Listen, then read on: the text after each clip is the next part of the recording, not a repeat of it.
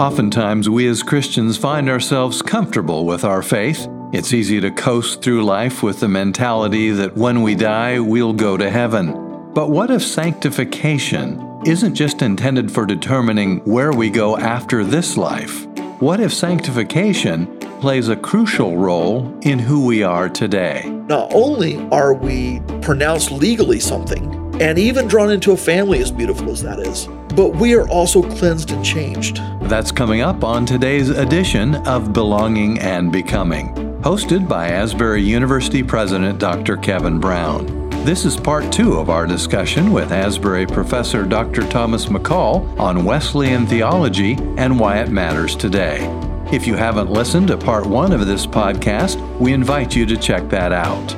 Today, we're focusing on the idea of sanctification and what that looks like in Wesleyan theology. And now we continue with more of that interview. I want to switch gears a little bit, and we can get into some of this theological vocabulary. As Christians, we obviously talk about salvation, but there's this idea of sanctification. And how might you describe sanctification in our tradition? I don't know if that is switching so much. You set us up well, all right? Because the way I say it, so we use terms like salvation in churchy talk and in Christian theology, obviously. And we use sometimes, not as much, but terms like sanctification. I view salvation as sort of an umbrella type term, right? This is what God does to rescue or redeem broken sinners who are incapable of rescuing or redeeming themselves. We can't fix ourselves. We can't rescue ourselves. Salvation is the broader category of the things that God does. And then underneath that sort of umbrella, theologians have, and Wesley's part of this, obviously, have used different subcategories or different elements. And I think they're just following Scripture. In Scripture, there's legal language. There's legal language to refer to our condition or our relationship before God, period, just as creatures. In Genesis 1, God is portrayed as sovereign, authoritative, powerful. But the first thing he says about humans there is, let them have dominion. So there's something about being sovereign, even, with a lowercase s, that's to be in God's image, right? So this is legal, royal sort of language. Our sin is described this way, right? It's breaking a law. There's legal code. There's royal and then legal language, which runs right with it. That's all the way through. It describes us as creatures. That same sort of language describes us as sinners and shows our condition. And then when it comes to being saved, there's this corresponding set of pictures that unfold. It's law court imagery. We are guilty, and then God's work in Christ pardons us. Even though we're guilty, we're pardoned. And this is echoed in, say, Charles Wesley's great hymn, where he says, no condemnation now I dread. Jesus and all in him is mine, right? It's this beautiful language. It's a beautiful picture. It's a legal picture. And I think it's biblical, and Wesley saw it, Wesley affirmed it, Wesley preached it. But that's not all. There's also language of regeneration or new birth. There's language of adoption. So those are family categories. And so again, there's this train of biblical teaching that goes all the way back to the Old Testament. It's far more pronounced in the New Testament, but it is there in the Old Testament, of God's people as God's children. Exodus 4:22 refers to Israel as God's firstborn son, which is a missionary text. God plans on having more if he refers to this as his firstborn. But anyway, there is this family sort of language. The psalmist talks about, as the heavens are high above the earth, so great is the Lord's mercy toward, as a father has mercy on his children or pity on his children, right? So this language is there. And Jesus portrays this really powerfully and vividly. For instance, in Luke 15, this parable of what we sometimes call the prodigal son, and with it, the parable of the elder brother. It's actually just one story. It's not two parables, it's one story, and the two boys are minor characters compared to the main one. And the main one is actually stated for us very clearly in the first line of the story. The first line is, a certain man had two sons. The story's about the father. And you get this familial imagery, right? You get this family language. Well, when it comes to sin, the picture then is of estrangement. Very, very vividly portrayed in Luke 15. It's basically this younger son is saying, if you won't hurry up and die, can we at least pretend you're dead? Then the picture of salvation and of grace is of a father looking and seeing his son far off. You only see someone far off if you're looking for them, by the way. He sees them far off and then runs toward them. And sorry if I sound like I'm preaching here, but this I remember very, very clearly remember the first time I was reading Aristotle's Nicomachean Ethics. And I came to this place where he's defining, as Aristotle does, and then describing the magnanimous or great man, the big dude, the really powerful one. And he just defines him, and then he describes him. And the description has this phrase. It says, he never runs. And the account there is, the more powerful you are, the greater you are, the more people run to you. So you never run, because to run shows need or lack of some kind. The stronger you are, the bigger dude you are, the more they run and the faster they run to you. The picture Jesus paints there, I remember when I read that passage in Aristotle, I remember setting the book down, and I was just floored because I was just taken to the contrast between Aristotle's view of greatness and the one Jesus gives us of our Father in Luke 15, where the Father drops everything and sprints. So much for his glory, so much for his whatever. He just wants to get there. So it's this picture of family life. And there's different ways that gets unpacked in the New Testament. Adoption language, very, very powerful imagery. New birth, Jesus says you must be born again. All this family language. One of the ways, again, that salvation is unpacked overall is, back to your question finally, sanctification. And that is, it's the truth that not only are we pronounced legally something, and even drawn into a family as beautiful as that is, but we are also cleansed and changed. And here, there's different ways Scripture unpacks this too, but one of the ways it portrays it is actually through nuptial language. Dennis Kinlaw, right? We have a whole library name for him. He was wonderful in talking about this, how sin is portrayed over and over and vividly and horrifically as unfaithfulness, as adultery, as prostitution. And salvation, in this sense, includes God cleansing. Taking the person who has defiled himself or herself, taking the person who has thrown himself or herself into the arms of someone else, maybe even just to spite the lover. The picture of sanctification is of God changing that person's affections you talked about, you were just talking about. God so cleansing and renewing those affections that they are turned toward God. This is a picture of holiness. It's a picture of holy love. To me, this is really powerful. To me, this is one of the signal moments of Wesley's theological insight, is his understanding that it's not a pick or choose, a smorgasbord view of salvation. Either I'll take justification or I'll take sanctification. It's that God's vision of what he wants of life with us is broad enough to include all of that and deep enough to actually make it happen, strong enough to see it through to completion. Thomas Oden was as you know, Wesley scholar at Drew. He's since passed, and he's talking about Wesley and money, and had this really interesting expression that for Wesley, money was training ground for eternity. And beyond just talking about money, I thought that was a really interesting expression, that the activity we do now is orienting us, or not, toward a heavenly reality. And C.S. Lewis had a lot of similar language around this. Certainly the Great Divorce book captured this idea, the gates of hell are locked from the inside.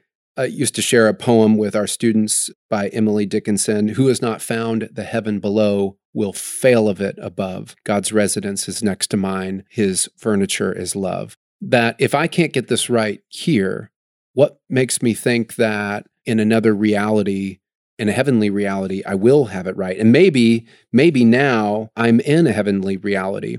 So if someone said, why is sanctification important? And I've maybe similar to I beat you 2-1 on the Wesleyan quadrilateral, I've heard, well, I'm saved, but I've chosen not to be sanctified because I've hit level 1 and that's enough to punch my ticket, so to speak. And my understanding of that from authors like Wesley and Lewis and others is that if I'm cultivating selfishness, if I'm hoarding my wealth, if I'm xenophobic, if I'm racist, if I'm mistrustful, if I don't like others, if I'm poisonous, slanderous, if I'm suspicious, if I view people as obstacles, if my understanding of freedom is total autonomy, leave me alone, this kind of unencumbered life, the question of whether I get into heaven seems less relevant to me than the question of would I want to be there? I may hate a heavenly reality if those are my affections. I've mentioned before in a chapel a book, Notes on the Tilt-A-Whirl, is N.D. Wilson, and he tells a story that there's a dinner and there are different professors there and there are students. One of the students says, she's an atheist, and she says, "Do you think I'm going to hell?" And she has a Catholic and Protestant professor with her. And she's surprised by the Protestant professor's answer. They say, "Don't you want to?" And there's a pause. And the professor just simply says, "God is who he is. Do you want to be with him?" And I love it's shifting the question, not do you get in? Do you want to be there? And that's more relevant. What I'm hearing you say from sanctification is this orientation towards a heavenly reality that is not simply there, it's here, and it's not simply then, it's now. That we're living into. And I think it's important for us to keep in mind the already but not yet aspect of this. So it will be more than it is. I take your point to be, and I fully affirm it, there has to be some continuity. Yes, between. yes. I heard a philosopher of religion talking about this once, and he was referring to heaven and hell, and he used the phrase ersatz heaven, which took me a second, but basically the way he was describing it is a place with really good air conditioning and comfortable furniture and maybe video games or whatever, right? It's because his point goes to what you were saying. It's hard to think of anything that would be more miserable than to be in the presence of the Holy One while harboring rebellion and hatred and against God or against God's people. It's hard to think of anything worse than that. And so what a lot of people mean when they talk about sort of going to heaven or something is just going to a comfortable place where they'll be left alone. And he's like, that's entirely missing the point. That's not heaven. That's ersatz heaven. That's this fake copy that we want to invent. So I do want to come back to and connect this with the early part of our conversation. And that's to say that here's where sometimes this sort of stunted view of salvation, like I got level 1, that's enough for me, that has really devastating ethical consequences and also horrible consequences for our attempts at mission and evangelism. People see through that. We see through that. And so to belong to God is to have this change of affection. It includes like these various elements I was talking about. Justification and new birth and belonging to the family, but it cannot be reduced to having your legal status changed, sort of a get out of hell free card, like that's being saved. That's really quite to miss the point. And here's where I do wish that some people who claim the label Reformed or Calvinist these days would live into their own tradition more deeply and really access and appreciate and imbibe the resources of the deep Reformed tradition, the 16th and 17th century Reformed theologians who had a lot to say about these things and had some things that are actually kind of surprising to say. Things like saying that sanctification, says the Reformed scholastic Johannes Heidegger in the 17th century, says is our greatest need. Our language is summum. So our highest or greatest ultimate need is our sanctification. Having our legal status changed is a wonderful thing, but it's not the thing. And this is where, again, Wesleyans aren't the only people who believe in sanctification, thankfully. But this is a message that Wesley and Francis Asbury and others thought that the Methodist tradition, the Wesleyan tradition, had been especially called to proclaim and to proclaim scriptural holiness throughout the land. And to see that not only change individuals' hearts, but also to change society. And that's, again, it's really easy for us to turn sanctification into a kind of legalism. Right. So God gets us legal status change or whatever. Then the rest of it's on you. And that can turn into a kind of works righteousness legalism. And it can go either there's a kind of conservative and a kind of progressive versions of this. Both are pretty awful. The conservative kind is, don't do this list of bad things. And then there's a list. Drink, smoke, cuss, or chew. Go, don't, and that's it. Exactly. Yeah, there we go. Yep. On the other hand, there's a progressive list too. It's just a different list. Yes. But you do those things and you're canceled immediately. And it's like you have to sort of earn a certain status. And the Christian view of this, especially in the Wesleyan inflection of it, is so different. It's that God is changing us from the inside out, changing our affections, reorienting us toward the good, the true, and the beautiful, and giving us hope. And that this actually then works its way out So it starts inside, but it really does something when it gets out. That's why Wesley, one side of his mouth, he'd tell his preachers, you have nothing to do but save souls, to the circuit riding preachers. And at the same time, he's exhorting them to be active against child labor, against mistreatment of women, against mistreatment of animals, against slavery for sure. He's fired up about all these social causes. At the same time, he's telling people, his circuit riders, save souls. For him, this is real, but it's not sort of outside in. It works itself inside. So our affections are changed. The things we care about, the things we crave, the things we fear, the things we hate, those are transformed. And as those are transformed, we're actually able to love our neighbor. That's so well said. I really appreciate, too, the sense of harm that can be created. I'm thinking of another bumper sticker that said, Christians are just like you, but forgiven. Exactly. Yep. And I've thought before, that would be a pretty offensive bumper sticker if I grew up in an agnostic or non-believing household. That, okay, so you and I are the same, but you've offered some kind of cosmic phrase that allows you to be in the heaven with air conditioning while I have to like melt in sulfur or something like, I mean, those are all caricatures, of course, but I see that as not a benign statement. That would be very harmful to those who would not subscribe to my beliefs and my faith, as opposed to this kind of 1 Peter idea, like, who's going to condemn you for doing good? And not doing good for the sake of doing good, and not doing good for the sake of looking good in front of people, but because of everything you just said, your heart is reoriented, your heart is drawn, your affections are changed, so that you have this kind of animus and motivation to act in ways that are just very difficult to challenge.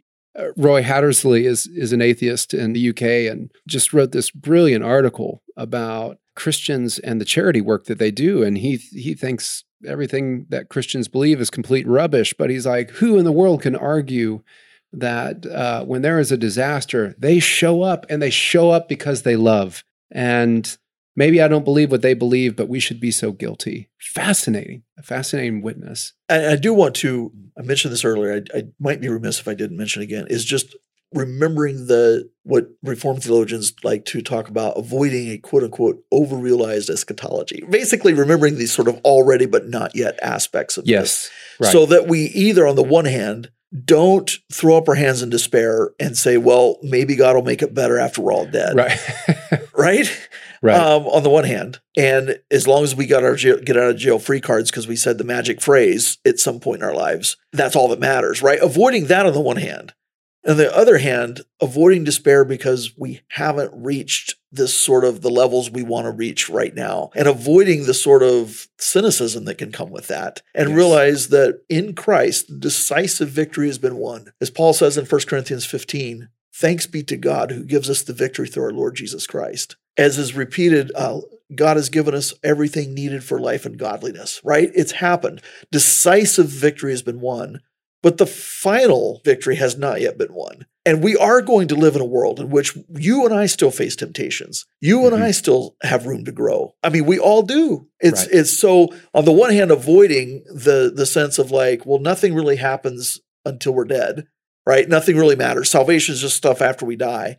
And on the other hand, remembering that this is, we are in the in-between moment. Yes. And there is this already decisively won in Christ, but not yet finally accomplished, right? We still live in that, and we're going to experience that individually and socially, societally. That's no excuse to give up, but it is, I think, a realistic biblical view of the process of being sanctified individually and how that works out more broadly. Yes. You mentioned Aristotle earlier, and this Aristotelian, there is an Aristotelian idea of eudaimonia, that when we inculcate the virtues into our life, it's actually our best life. And Outler said of Wesley that he is a eudaimonist, which I always thought was really fascinating. And Wesley even made comments about holiness is happiness.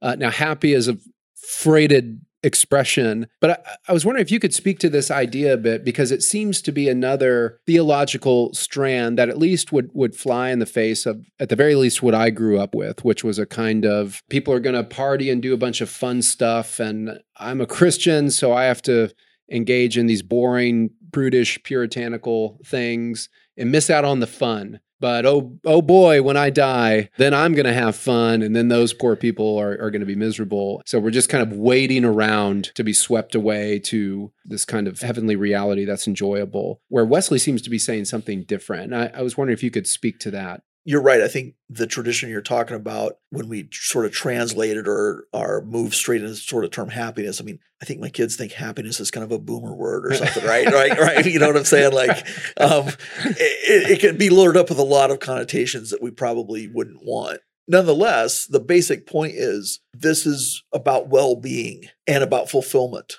And this is one thing I wish I would have learned earlier, and I wish I would teach better, and I wish I would maybe live out better now. That holiness, that is receiving and being transformed by and then extending the holy love of the triune God, it's the best thing for us. It's what we're made for, right? Yes. So to go back to sort of and I know I'm sort of caricaturing it, but to reduce salvation to you said a prayer once so you can escape going to the bad place. Yes. And go to the place with better air conditioning, right? To reduce salvation to that is to miss the point that God wants far more for us. I might be comfortable. We might be okay with that because that gets us out of trouble, but gives us our own space. It doesn't expect too much, whatever. God wants more for us than that because God knows what's best for us. So he wants this for us. We sometimes want to know God's will for our lives. You know, we want to know, and usually that means, you know, when I was 20 years old, it meant, will she be blonde or will she be brunette, right? I mean, you know what I'm saying? I mean, you know, will she be tall, right? I mean, it's just, we want to know God's will. And that's great. Pursue God's will, seek it, you know. But some things are really clearly spelled out as God's will. And we don't have to wonder about those. And one of those is, Paul says it really clearly in the 5th chapter of his first letter to the Thessalonians. This is the will of God, your sanctification. It's the best thing for us. It's what Lewis, you know, great C.S. Lewis, he has so many great ways of putting things, but it's what we would choose if we knew. What God's will for us is what we would want if we actually knew, if we knew what God knows. And God's will for us is that we be transformed this way. It's for our good. He knows what's best and he wants what's best, even when we may not know or may not even think we're worthy of receiving it. You know, back to Luke 15 and the sort of parable of what we used to call the parable of the prodigal son. Recall what he says when he plans to come home. I'll go home and I'll say, just make me a hired servant. And he can't even hardly get those words out of his mouth. And the father's just like, stop, and throws his arms around him and brings him home as a son and throws a celebration for him. That's such a different view. That's what God wants for us. Yes. We might think, well, I'll never be worthy. I'll never get up to that level. It can't happen for me. I mean, one of the great things I just really do appreciate about the Wesleyan emphasis on sanctification is I know the word may be overused, but it's the egalitarianism of it. It's not intended for a select group. Yes. It's not for the people who are already in a really good position. Like there's this great selection process, and you might be one of the very few who qualify for this. No, he understands it to be God's will for everyone. And so this is for the coal miners who are staggering out of the ground at 4 a.m. after a shift in the Welsh mines, who are tempted then to go get dead drunk for, you know, one of the slogans at the time, drunk for a penny, dead drunk for two, who are tempted to go waste themselves that way. Wesley looks at them and understands that God loves them. And that's why he's out there preaching to them at 5 a.m. This is the vision. And I still find it, yes, we in the Western Church, we've got our weak spots. We've got our ugly sides of our history. We're not perfect. We need to own that. But there's also, at the core of this, a really powerful message that points us, I think, to what is not only true, but also what's good. I think there's a luminous, powerful beauty to this, that it should attract us to it. God has more for us than we even dare hope or dream. And what he wants for us is to share the holy love of his own nature until we are transformed, till we actually live in that. We hope you've enjoyed today's episode, and we invite you to join us next time when Dr. Brown has a fascinating discussion with Asbury history graduate David Turley. They'll touch on what took Dave from a history major at Asbury to leading a real estate mortgage company in New York City. And as they do, you'll hear about Dave's deep concern for the poor and marginalized and for racial reconciliation. In the meantime, if you have any questions, comments, or recommendations for future episodes, feel free to email us at belong@asbury.edu. Belonging and Becoming is a production of Asbury University.